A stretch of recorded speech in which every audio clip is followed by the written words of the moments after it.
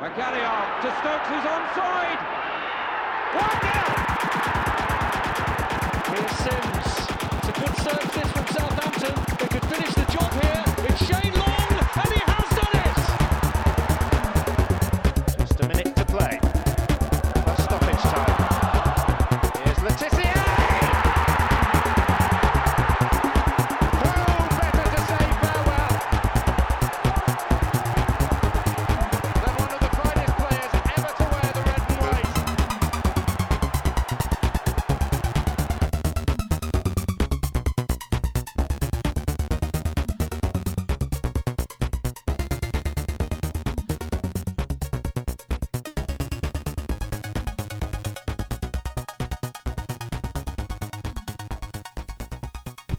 Ladies and gentlemen, welcome to the Saints FC podcast.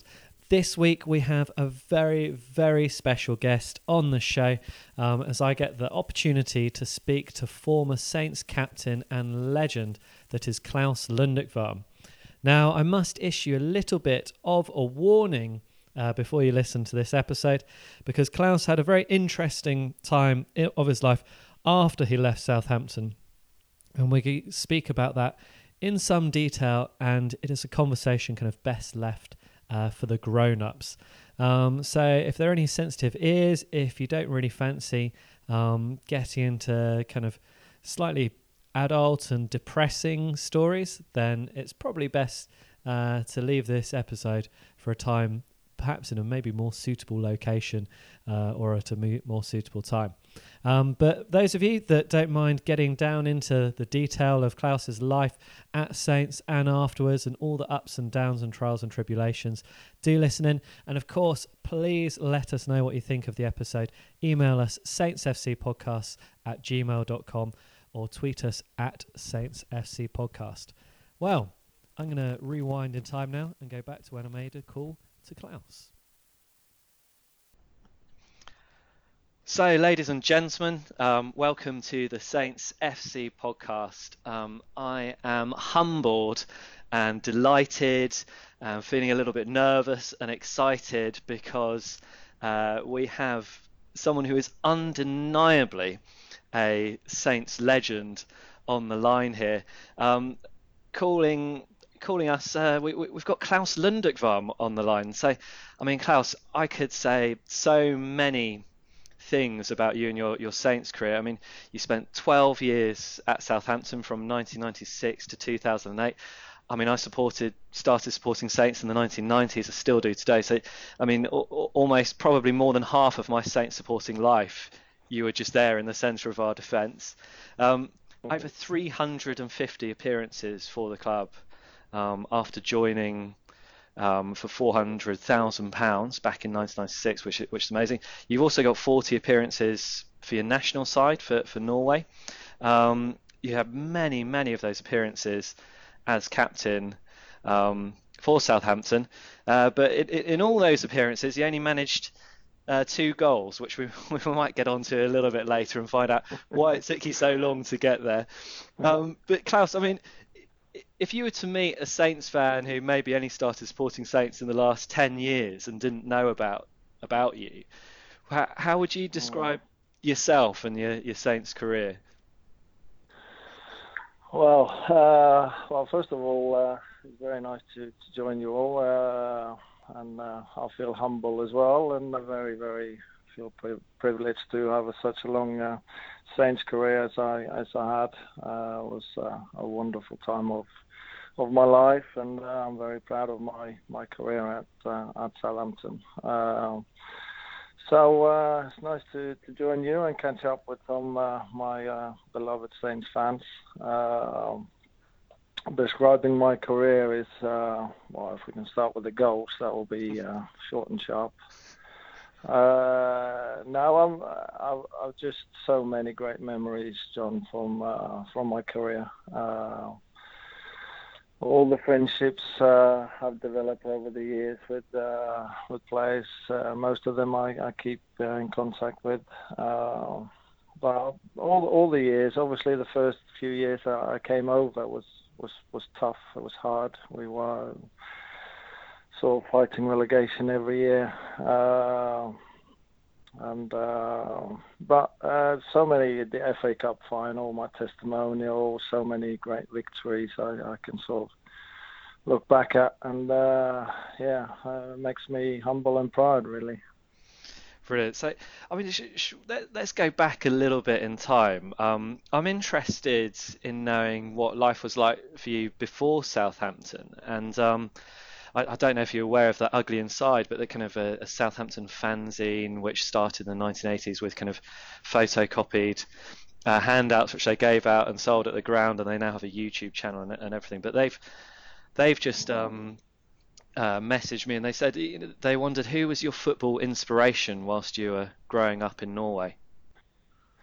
Well, I grew up as a Liverpool fan because of the 80s when I was sort of youngish. And my grandmother was born and raised in Liverpool, so I've got a little bit of Scouser blood in me. So Liverpool was my team, and I remember, funny enough, Souness and Dalglish and all those, and it's a bit ironic that it was Souness who bought me, so it's like a fairy tale. But growing up, I was obviously following the English football, the English league. Was huge in Norway, and there's always been like that in Scandinavia with the Premier League and the tradition of English football. But Liverpool was my team. But my sort of idols and heroes when I grew up was Diego Maradona. He was the main player. Yeah, well, of course, I don't think we can argue with that. There's still a lot of bitter people in England who think about Diego Maradona and his hand of God, but I mean, undeniably, what a talent, and what a player! And I suppose a great choice if you're going to have a footballer to inspire you. In terms of talent, you can't go much further than Maradona, can you? No, you can't. And I was lucky enough to play a friendly, like a show game against him. About 5-6 years ago back in Oslo, and even though he didn't move very much, he still had the unbelievable talent. You can see his touch and his technique was unbelievable. So what a player. And how did it feel meeting your football idol? Because I mean, I get a little bit starstruck when I meet some of these ex-Saints players. Talking on the phone, had the butterflies in the tummy before I called you and spoke to you, because wow, it's Klaus Lundekvam, and lots of people have just said they're very jealous of me to get this opportunity. And I had the same when I met Matt Le Tissier. I think the first time I met him, I couldn't even speak. But how did you find meeting Maradona? Well, I was a bit starstruck, obviously, having him as a world idol. It was just unbelievable as a player. When you meet him, he's a humble guy, and we all are as footballers. We are normal people. But obviously, meeting Diego Maradona for the first time, obviously, was huge. But I'd obviously grown up in Norway on a little fishing village on an island. For me to come to the Premier League and sort of meet all the superstars, all the teams, all the Arsenals and Man United and all the big teams, I was all of a sudden there. Obviously, you have a lot of respect for these players you've only seen and heard of. But obviously, I wasn't afraid. I was just very, very lucky privileged to be there and competing against the best. And so, I mean, being a Liverpool fan when you were growing up, do you remember the first time you played at Anfield with Saints, and how did that feel? I remember it really well. It was only my second game. My debut was home against Nottingham Forest at the Dell.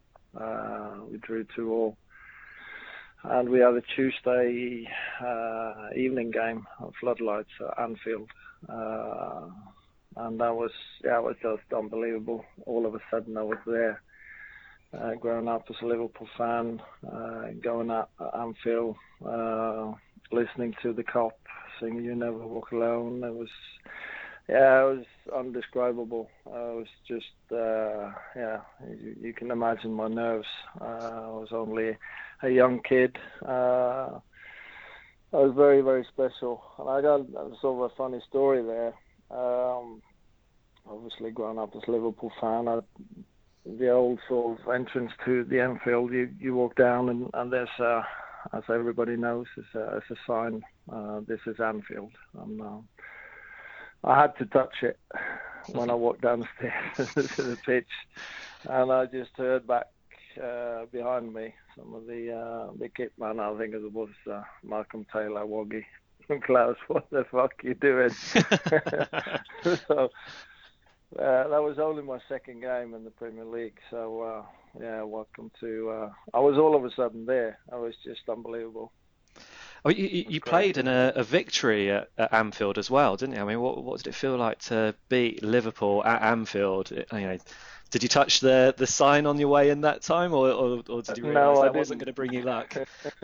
That was only once. So now I think most of the away grounds I had victories, apart from I think the Old Highbury and Old Trafford. But taking 3 points at Anfield is something special, yeah, of course it was. So many unbelievable memories to look back at. Yeah, and let's track back a little bit. So, when you got the call to say Southampton were interested in you, I mean, what happened? Was it your agent that phoned you? Did you get a call from Graham Souness himself? How did that all happen?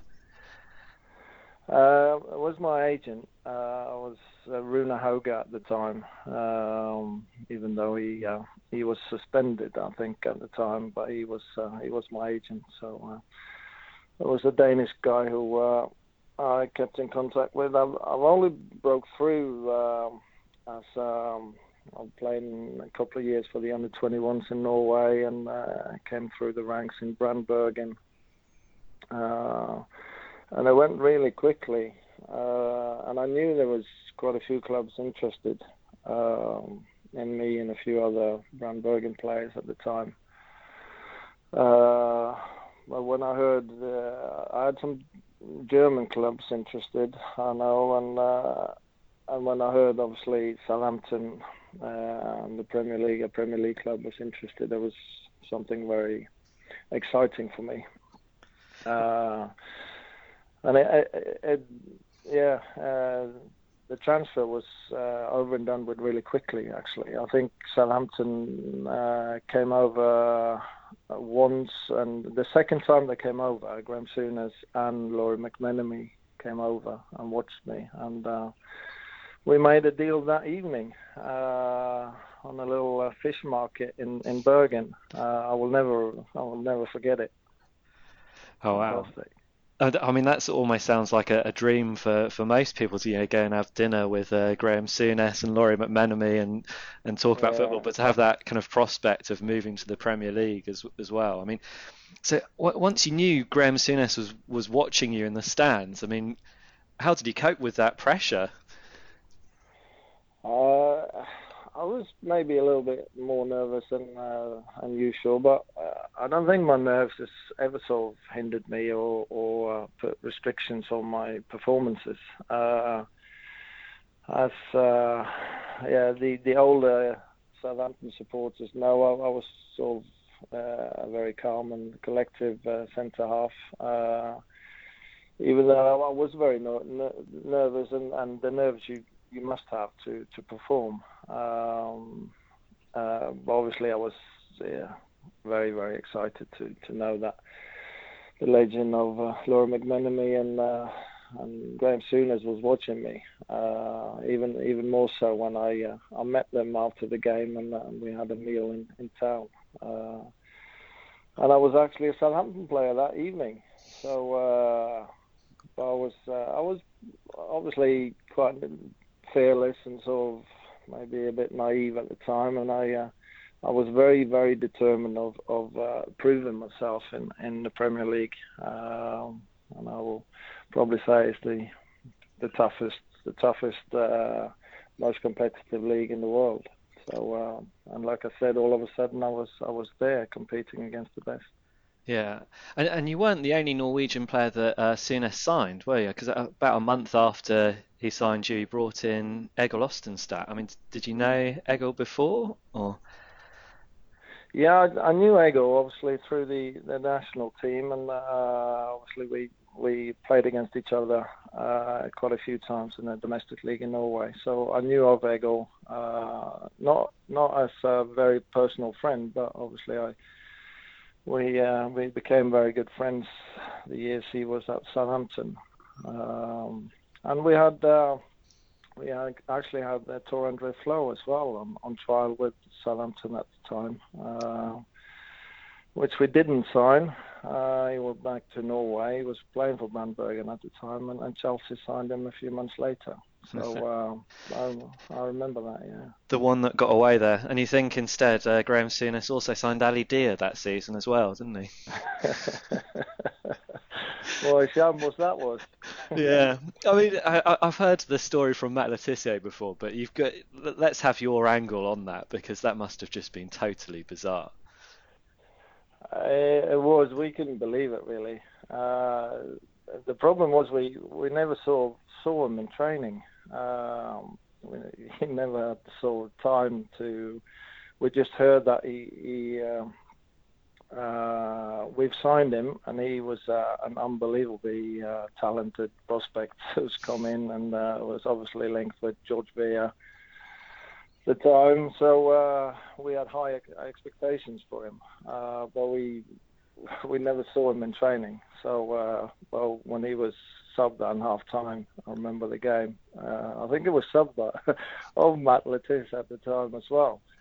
It only took his second involvement in the game. We saw that this is not working.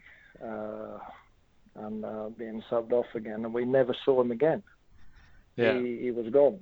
So that was it, really. And he ran from all the hotel bills and everything. So never been heard again.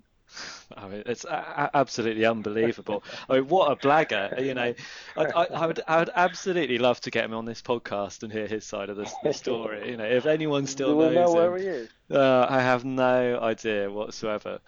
Wow. But yeah, I mean, he nearly scored. I mean, that's the amazing thing. He had a fantastic opportunity, but you know, unsurprisingly, he didn't put it away. So just one last thing before we move on to a little bit later on in your Saints career and kind of progress through the seasons. The first kind of really impressive win for your Saints career was when Southampton beat Manchester United 6-3. I mean, how did you feel in the run up to that? I mean, you couldn't have possibly believed that you were going to beat them like that. No, obviously, having all the big teams, this was my first season in '96, obviously, and having Manchester United coming down, they were sort of winning everything at the time. So we were massive underdogs. But I learned very quickly that the Dell was no one liked to come down and play against us at the Dell. So we had the sort of advantage, very intimidating for even the big teams to come down and play. And we were really fired up for those sort of big games against the big teams. So it was just unbelievable to obviously. It was an end-to-end game with 9 goals. It's just unbelievable. I think I had an assist in the game as well. But I was just frantic, and to beat such a massive team with so many unbelievable players that they had at the time, with Beckham and sort of Cantona and all the Roy Keane was sent off with a tackle and sort of knee height on me, I remember, straight red. It was some fantastic memories. And I remember coming in and dressing room after, and what the hell just happened? was just fantastic. It's one of those moments I will never forget. Yeah, and then obviously the following season when Manchester United promised that it would never happen again, and then for Saints to go out and beat them 3-1, did that almost feel even better than the 6-3? Yeah, because then you obviously you know that they were fired up for that one, and they brag about it. It's not going to happen again with such a big team with so much quality. And when you then beat them, you sort of you're even more proud then. So that was quite an achievement. But we beat most of the big teams coming down to the Dell. I remember even Liverpool. I think we beat 2-3 years running at the Dell, and it was a fortress, and it was very intimidating. And like I said, we had a very, very even though we were fighting relegation every year. I remember at the Dell, we managed to pull through, and we had some unbelievable great escapes. I remember. Yeah, and I mean, in your time at Southampton and the Dell, and then at St Mary's a little bit later on as well. I mean, you played under so many different managers. I think I've counted at least a dozen that I think you must have played under, and the number of different Southampton players you must have played with, I think must run into the hundreds. I mean, I wonder, out of all of your central defensive pairings, who was the player or the players that you loved playing alongside the most? Who did you feel kind of most comfortable with and feel like you had a real understanding with? I think most of the centre back pairings I had was I was comfortable with most of them. Obviously, having a good run with a central defender, which and you sort of fulfill each other very well. It's not only it's not given. So I formed some very good partnerships. I feel over the many years I was at Southampton, and obviously when I came to the club, Ken Munko was there. We had quite a few games together. He was a good player. But probably the ones that I remember the most is obviously Dean Richards, who rest in peace. Dean, he was really sad too. I was at Molineux and saying goodbye to him that game. I remember, I still think of that. So he was a very good friend, and obviously when he left for Tottenham. I remember he phoning me and thanking me for the good partnership we had. So that was something special. But then later on, I formed an unbelievable partnership with Michael Svensson, the killer, which I'm still in contact with. I think we were made for each other as centre halves. I was sort of the laid back one and sort of reading of the game, and he was compromising hard, and we had a very, very good understanding at the time. And we had that back four, I think, with including Anthony Amy, was with Jason Dodd, Wayne Bridge on the left back, me and Michael. Our centre halves was a very strong defence. I think a lot of Saints fans would dream of having that defence at its peak again. I mean, my word, what force that would be. I mean, interestingly, Shirley Mush, who's one of our listeners, he wrote in and said, who was the better centre-back partner? Was it Killer or was it Dino? And he obviously thought it would be one of those two. Okay, so I mean, one of the things that you've talked about Michael Svensson and in your kind of almost love affair in the centre of defence with him. He gave me a comment. He said, "It took me a couple of games to get my first goal for Saints, yet it took Klaus years to get his. I gave him a lot of stick for that." Is that true? Is that what he was like? It's very true. It's very true. I've taken so much stick over the years, even now, on my goal scoring record, and rightly so. Yeah, I think it took me 6 years. And I only managed to get two, but one away and one at home.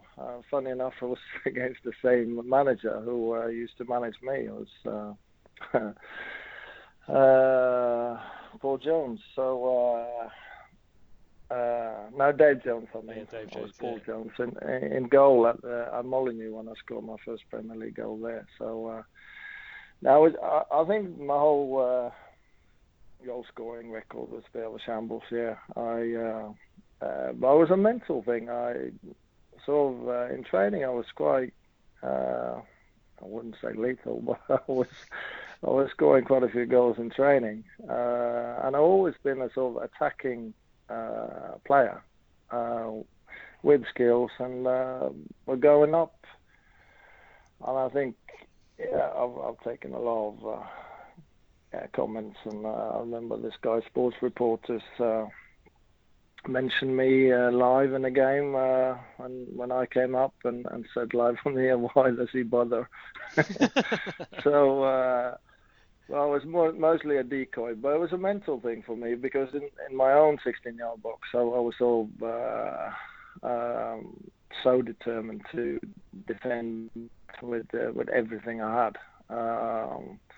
When I sort of went up in the opposition's 16-yard box, it was not really my job. So I think that was sort of it should have been, but with my height and sort of ability in the air, I should have scored a lot more goals, no doubt about it. But it was not my sort of I mean, I think Le Tissier once described you as being like Alan Hansen, very uncomfortable in front of his own goal, but less comfortable in front of the opposition's. But yeah.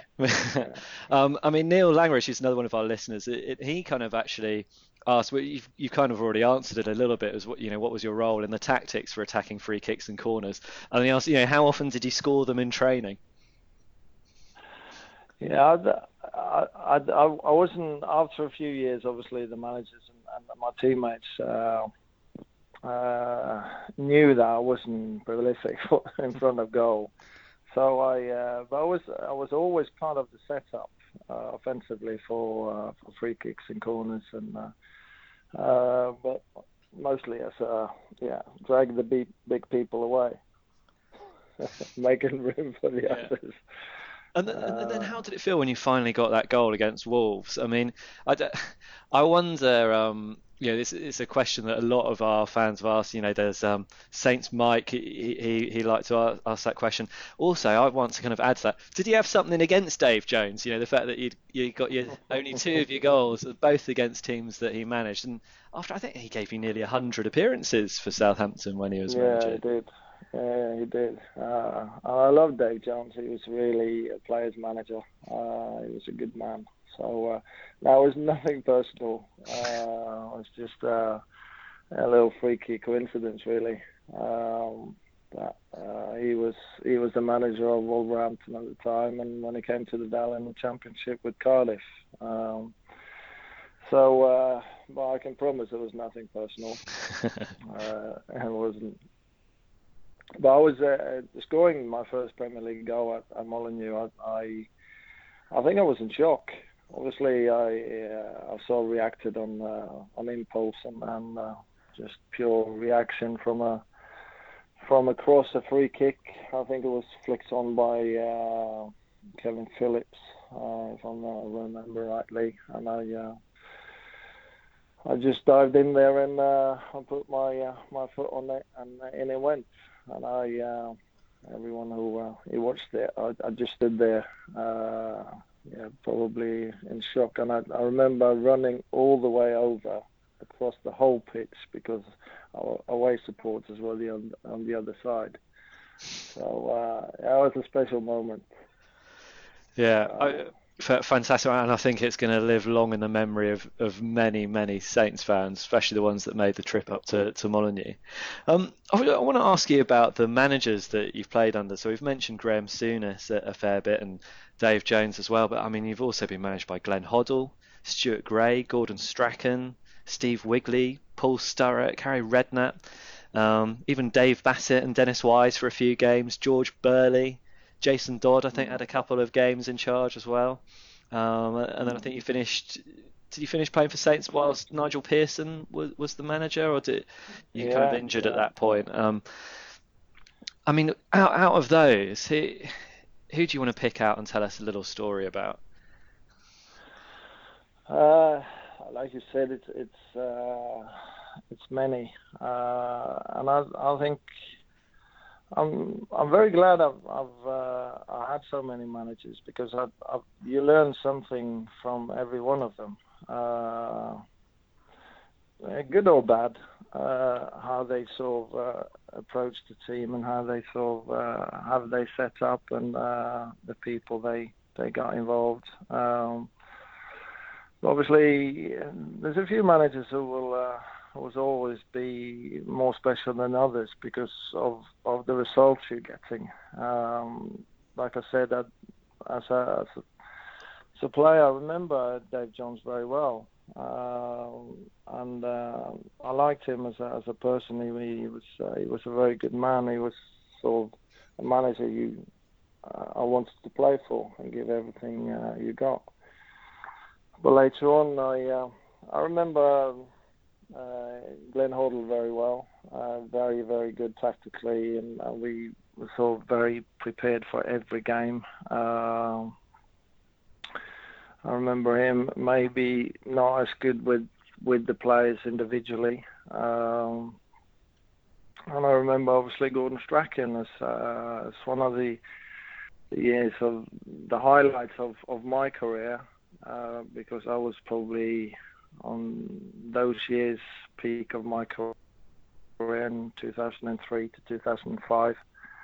I won the sort of PFA Player of the Year 2 years running in Norway, and we had 2 top 10 finishes in the Premier League plus an FA Cup final under on the Gordon Strachan. But it's many, and I've learned something valuable of every one of them. I feel very privileged to get to know so many strong footballing characters. Even Gordon now, Harry Redknapp, I would say, as a good friend. He came over when I was working with the Premier League football in TV2 in Norway. He came over with a few others.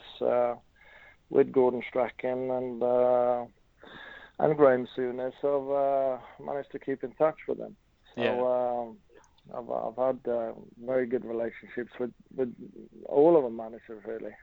What was your first impression of Gordon Strachan? Because I think, for people who have English as a first language, sometimes it can be hard enough to understand him, and he certainly seems quite eccentric. I imagine him being quite a tough manager. Sometimes the stuff that he says is bizarre, but he was obviously an incredibly talented manager. I mean, the way we saw Saints playing under him was really fantastic. But what was it like playing for him, and what was your first impression? Did you think, oh my God, what is this guy about when he showed up at Southampton? I can honestly say that when he came in, I wouldn't say I hated him, but I didn't like very much of him because he was running us every day. It was really, really hard and was really strict. But as a human being, as a person, I learned to know him, and he was the fairest man, the fairest manager you ever meet, really. And he was really, really good and getting the most out of the players. And we had when the years he was there, he wasn't. We didn't have the biggest squad of players, and I think we had the most sort of most consistent run we've ever had when I was there, and that was down to Gordon really, because he I think he got us so fit. We sort of hated him the first few months because Monday, Tuesday, he kept running us box to box, and but later on we saw the benefits of it because we were winning games later on, and we were very, very hard to beat. We were very well organised, and we more or less kept the same team every game. We were a very strong side, very, very tough to beat. So when you get the results, even though you have a tough sort of manager and his approach to how he managed us, we loved it. We loved it, and I loved Gordon. He was a very good man. He was very fair. If you did your job to the best of your ability, he was behind you all the way. So I'll always remember Gordon as a very good man, human being, but also a very good manager. I wonder, do you remember when Gordon Strachan made a comment after you'd been stretchered off against Leicester City, and he was asked if you were unconscious or not, and he said, "Well, I don't have a clue. That's what he's always like." Yeah, but I remember that. He's got a few good quotes on me. I think I was useful as a dead body in the box. So, but I think that just proves that we learned to know him, and we had this sort of he could say things like that because it was. I wasn't offended about it, and I was sort of throwing away, even though I tried my best, but that was not my strength really. So, and I was laid back, and I was sort of comfortable on the ball, and I wasn't very often very stressed. So, but that was some of my qualities as well. So, Klaus, I mean, I don't think we can get through this conversation if we don't talk about some of the absolute highlights and under Strachan. Can you tell us about that FA Cup run and what it felt like? First of all, to just be involved in an FA Cup final. Me growing up in Norway, watching the English League, and then obviously the FA Cup being the oldest, most historic domestic cup competition in the world is something very, very special. And it's one of those matches and moments, and all the weeks leading up to it was just something I will never forget. And what I sort of remember mostly about it is the whole city, the whole of Southampton, all the supporters and yellow and blue filling the Millennium Stadium. They were standing there for sort of hours after the game. But leading up to it, I remember really well the semi-final at Villa Park against Watford. That was a special sort of game as well, winning that, and then on our way to an FA Cup final, and I think we had 2 or 3 weeks waiting for the cup final. And those weeks, the whole Southampton was sort of in so high expectations and sort of buzzing the whole city. And as a player, to be involved in an FA Cup final, loving the city as much as I did, Southampton fans and everyone involved was something I will always treasure for the rest of my life. Yeah, I mean, it felt like a magical time as a fan, really, going through that. And I've spoken to a few of your ex-colleagues that played in that, and I mean, Brett Ormerod was talking about it. Michael Svensson talked about it. Paul Jones had obviously a very different experience of it because he was gutted that he was dropped, but then he had the kind of being the only goalkeeper to be subbed on in a final. And all of your ex-colleagues and teammates kind of talk about that day and that run, you know, as a kind of really magical time. I mean, I suppose the other thing that we've got to get to, I mean, if that was the highlights, obviously was the lowest point, getting relegated from the Premier League? Yeah, obviously, that season was horrible. Really, it was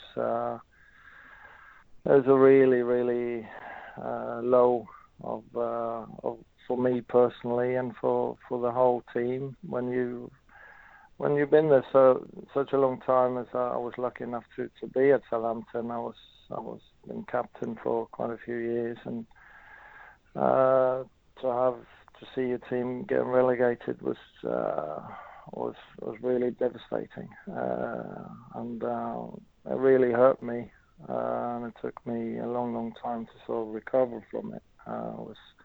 It was tough, but we were lacking the sort of togetherness that season. We had too many splits in the team, and we had so many too many arguments, and we were not pulling together. So I think coming to the end of it, getting beat by Manchester United, and I think the last day of the season we had sort of a chance to stay up. I think we were relegated weeks before. But yeah, it was a surreal experience really to be there with so much Southampton in your heart to go down. It's dreadful. It was horrible. And was that the difference? Was it the team togetherness? I mean, you talked about, you accepted Gordon Strachan joking about you, and obviously there seemed like a really great team spirit in that team that got to the FA Cup final, and Ormerod and Beattie seemed to be a match made in heaven. You and Killer seemed to be a match made in heaven, and we had those sort of partnerships and team spirit across, and that was that the difference between a team that can get to the cup final with a largely similarly talented squad as one that can get relegated? Yeah, I think in football, so many years ago, and you've experienced in life and in general, that the sort of togetherness you need in all sort of team sports, it's crucial. Pulling together and having a sort of a together belief of what you're trying to achieve is crucial. It's so crucial. And I think the season we got relegated was. I think also we had injuries, and we were maybe a little bit unlucky, but we didn't have that sort of closeness. We didn't have that dressing room that's needed to actually get the best out of each other. We had too many sort of strong personalities as well, who was more sort of, I would say, maybe conscious about their own performances than playing each other's.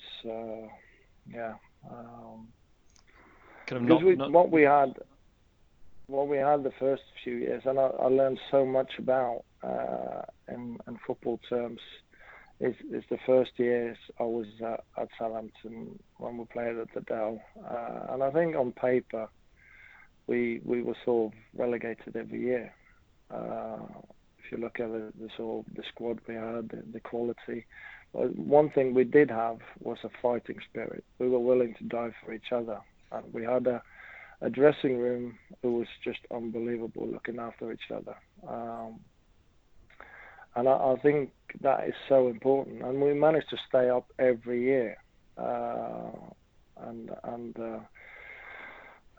pulling each other through, and learning each other, not only on the pitch but outside the pitch. And I think those relations you build as friends, as footballers, it's very, very important to succeed, even in team sports. So. And I learned very, very much, and through my whole career, internationally and in life in general, it's to perform well personally. You need good players around you, and good people around you. And I think somebody needs a kick in the arse, and I got it very often from. I remember Jason Dodd kicking me up the arse all the time because I needed it, because he knew me. He knew that I would respond to that positively. But somebody needed an arm around the shoulder to maybe give him comfort and sort of belief again. So, the relegation season, I think we had too many players for their own good. Yeah. And then you won't achieve as a team then. Yeah, it's interesting hearing you talk about that team spirit and that togetherness, and I've heard lots of the other players talk about it, and I've heard it kind of referred to as almost blitz spirit, which is obviously a very British term for kind of people when you feel like you're in something together and you're willing to do things for for people that aren't related to you, aren't necessarily friends, but you're all in it together. Now, Klaus, I've read a fair bit about your life after football, and quite a lot of our listeners have as well. And Alex McInnes, who kind of wrote in, he said, did you feel that your personal problems and lifestyle were any way linked to the relegation in 2005? I mean, I've got another question which I want to add to that. Was it the kind of lack of that team togetherness which led to your problems after football? And I think for those listeners who maybe aren't familiar with this story, can you tell us what happened in your life after you left football? Yeah, of course. I've been very honest and open about my struggles after I retire, and my difficulties with addiction and sort of depression. And yeah, what I sort of can recognise looking back, and I've sort of looked back so many times and sort of thought, was there anything different I could have done? I probably could have, but I ended up making a few bad decisions, and I was all of a sudden in a really dark spot, really, and I found myself struggling to cope. But I think the most important elements of me finding it difficult and sort of going into depression was losing what I've just been talking about, losing the dressing room, losing the day-to-day sort of life of getting up, getting into training, to meet my friends, my teammates, and I think I missed that so much that I've sort of was struggling to. You feel a sort of hopelessness of what should I do now. But I thought when I retired after the testimonial that I was set up for life. I should be very happy and proud, and I had the whole life in front of me, but I was not happy, and that was when the depression sort of crept in, and I think having something meaningless to go to, that sort of was taken away from me, and I missed that so much that I found it very, very difficult, and I was sort of chasing the sort of adrenaline, because you can't really replace running out to 20 to 50,000 people every week. That's just impossible. The adrenaline kick and sort of all the acknowledgements of being who you are and everything, and all of a sudden it's gone, or at least you feel it's gone, and you feel lonely and sort of alone, and in your own isolation, really. And it's some elements is difficult to explain, but I think the loss of what I've said of the dressing room, the day-to-day meaningless of life, really was taken away from me, and I found that very, very difficult. And like I said, I made some bad decisions. I found more and more partying was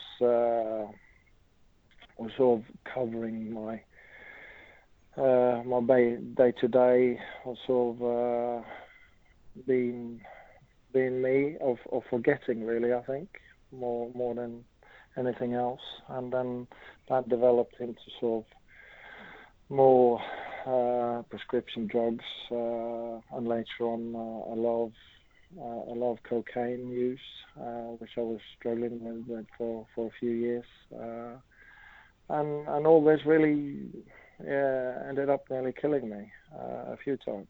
It was really bad, and was some horrendous dark times.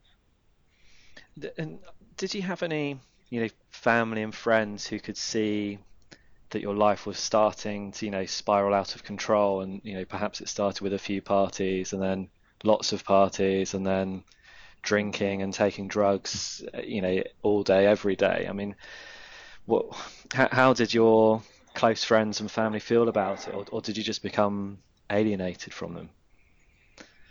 I think my ego, my sort of my inner image of myself, and I was always been the proud one who wasn't allowed to show weaknesses, and I think deep inside I knew I had a problem, and I wasn't happy. And I think my family and my closest friends, a lot of my teammates, recognized that I was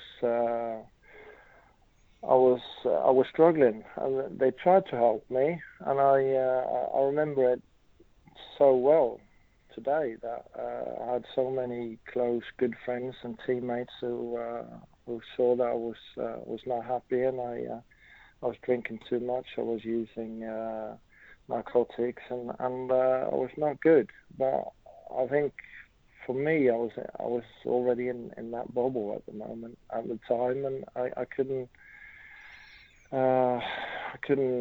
sort of do anything about it. I was trapped in a way, and I think not sort of recognize what sort of issues I had.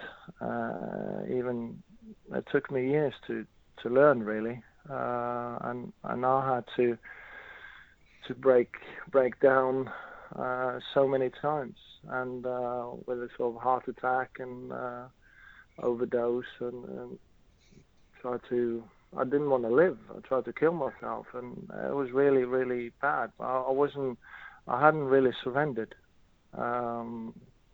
because I felt in a way that I was in control, and that was obviously after I was so far down, and I've given up all hope really, and then my sort of my tears came, and I couldn't really justify killing myself or go away with my two beautiful daughters and my family around me who loved me, and I was just it just felt hopeless. I was so lost. But luckily, after months and months struggling, and then sort of half trying to get out of it, I've given up, and I was sort of crying relentless of being where I was. I got eventually the help I needed,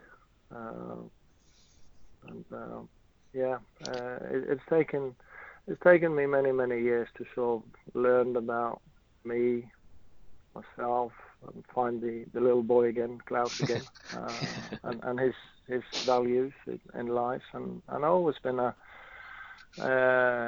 nice sort of humble little kid. But I think being in the spotlight for so many years, so I was, it did something with me as well, and I think all the sort of proud in me is put me. It took longer to sort of break that down for me to get help, which made it worse really. Yeah. But in the years after as well, I needed sort of confirmation of being sort of a drug addict and alcoholic. So it was really, really tough for many years after. Yeah. After I retire. I'm just very, very lucky, but very incredibly proud of where I am today. Yeah. And how did you find that? How did you find that redemption? You know, what did it take to pick yourself up off the floor from the absolute pits of depression and addiction? You know, what is it that made you kind of almost kind of step out and look at yourself and make that decision, and who helped you do that? There's been a lot of people helping me, and there's been a lot of good footballing friends who's helped me, who's known me, and a lot of them is Southampton players, which I will ever be grateful for, and they know who they are. Obviously, I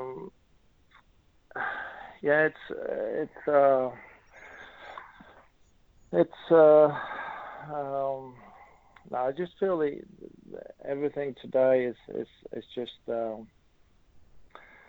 looking back. It's in a way it's been my sort of destiny in a way, and it's given me an enormous amount of perspective of what's important in life. And I wouldn't wish my worst enemy going through what I went through of the addiction side of things, because it's horrible. It's I've seen it kill so many people, and that's one of the reasons in my sort of autobiography I've called it sort of my toughest game ever, and that's the title of it. It's been the hardest game I've ever had to play to survive addiction and to come out of depression and sort of be where I am today, because the downfall where I was, being sort of standing there at my testimonial, being sort of looked up to by so many thousand fans, to where I was sort of a year later, it's just unbelievable. Yeah, it's just crazy. So it's been a very long, tough road to where I am today. But obviously, I'm very, very proud and lucky and privileged to be where I am today. And I've been clean for 3.5, nearly 4 years now, and I've found a sort of a life that I appreciate so much, with a completely different perspective of what's important. Yeah. And Klaus, I mean, I know friends that suffer with depression. You know, I've had a kind of small bout of it myself before, and I know friends that have dealt with addiction, and I'm sure there's plenty of our listeners that have similar issues. Is there a message that you could say to those people, or something? How if someone's feeling depressed or is struggling with addiction and listening to this, what can they do to, you know, get to the stage where you are and be looking back at it as a problem that sits in the past rather than the present? I think my best advice, and I got no answers to what it should be or what it shouldn't be. You need to find your own sort of path to get out of it. But for me, it was to get sort of addiction free, or to get clean, was hard enough. But that was maybe the easiest part. But to live clean with all your thoughts and feelings afterwards was the difficult part.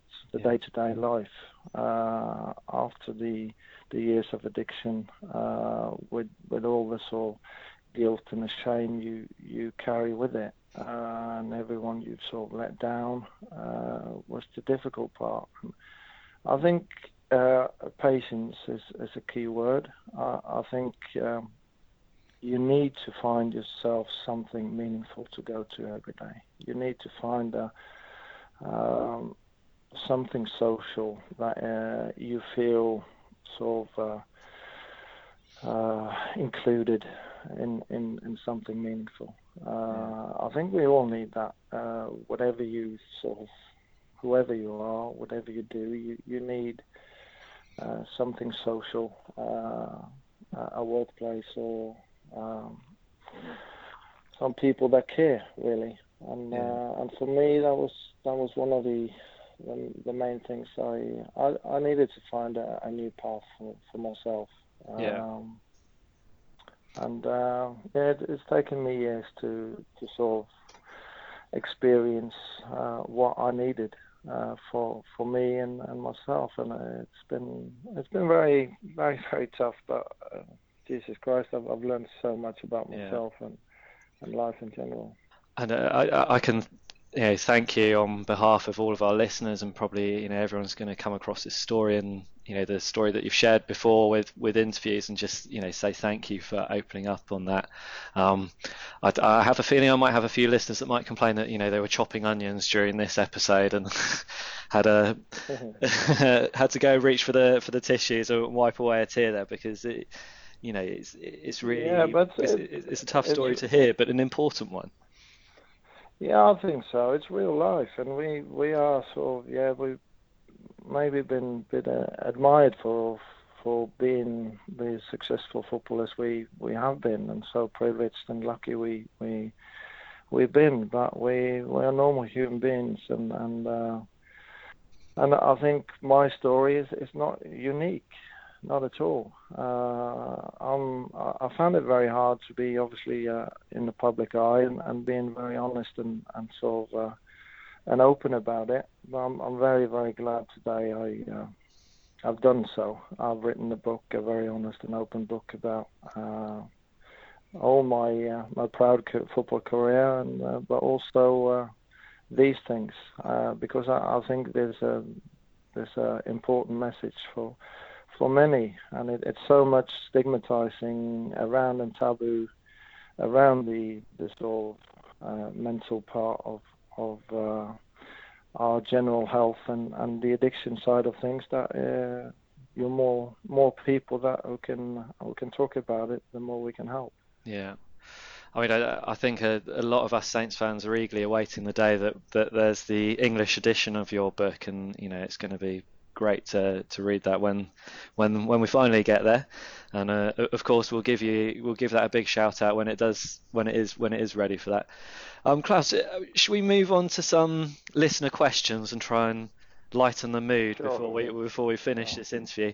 So I've got a whole load of very quick fire questions here, so I want you to kind of just very, very quickly answer them without thinking too much, okay? So these coming from Ben Shaw, and say your favourite manager that you played under. Gordon Strachan. And your least favourite manager to play under?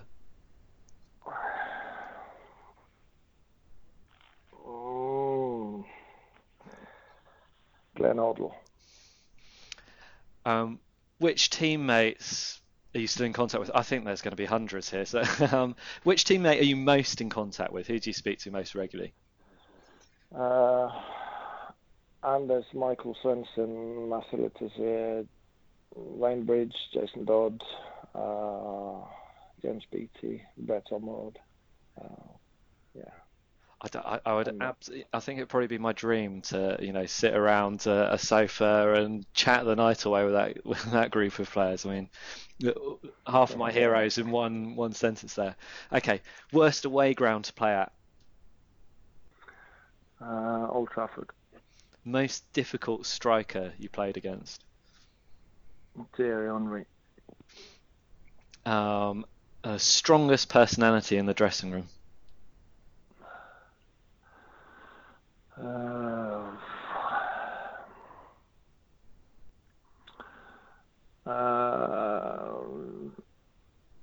Jason Dodd, Chris Marston, in a positive way. Okay. Which Saints player would you have least liked to play against?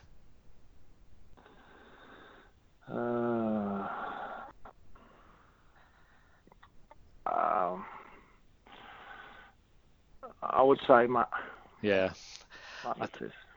It's one of a kind, Matt Lattis, isn't it? When you have like Xavi and Guardiola as the admirers. Even though I had him in my pocket every training, he was unbelievable. I don't know whether to believe that or not, Klaus, because the amount of ex-players that have said, we were never surprised when he scored those goals on the pitch because we saw what he did in the in training sessions, which was even more audacious. He was special. It was special. Okay. Here's one. Try not to be too rude. One word to describe our friends from down the road, Portsmouth Football Club. Who, the scum? Yeah. Yeah. Let's just kind of wrap up with a couple more little questions. Upside Down Saint, he's based in Australia. He's asking, when are you going to come and visit him in Brisbane?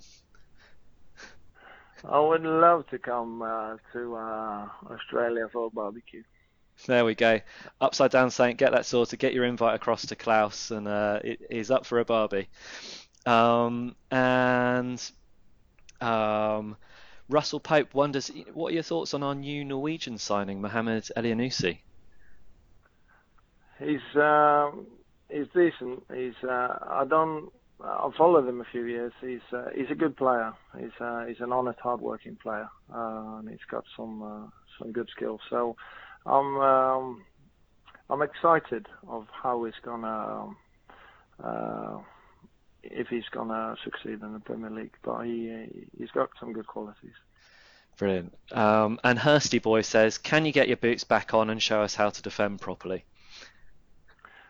I would love to, but I'm afraid I will only last about 4 minutes, I think.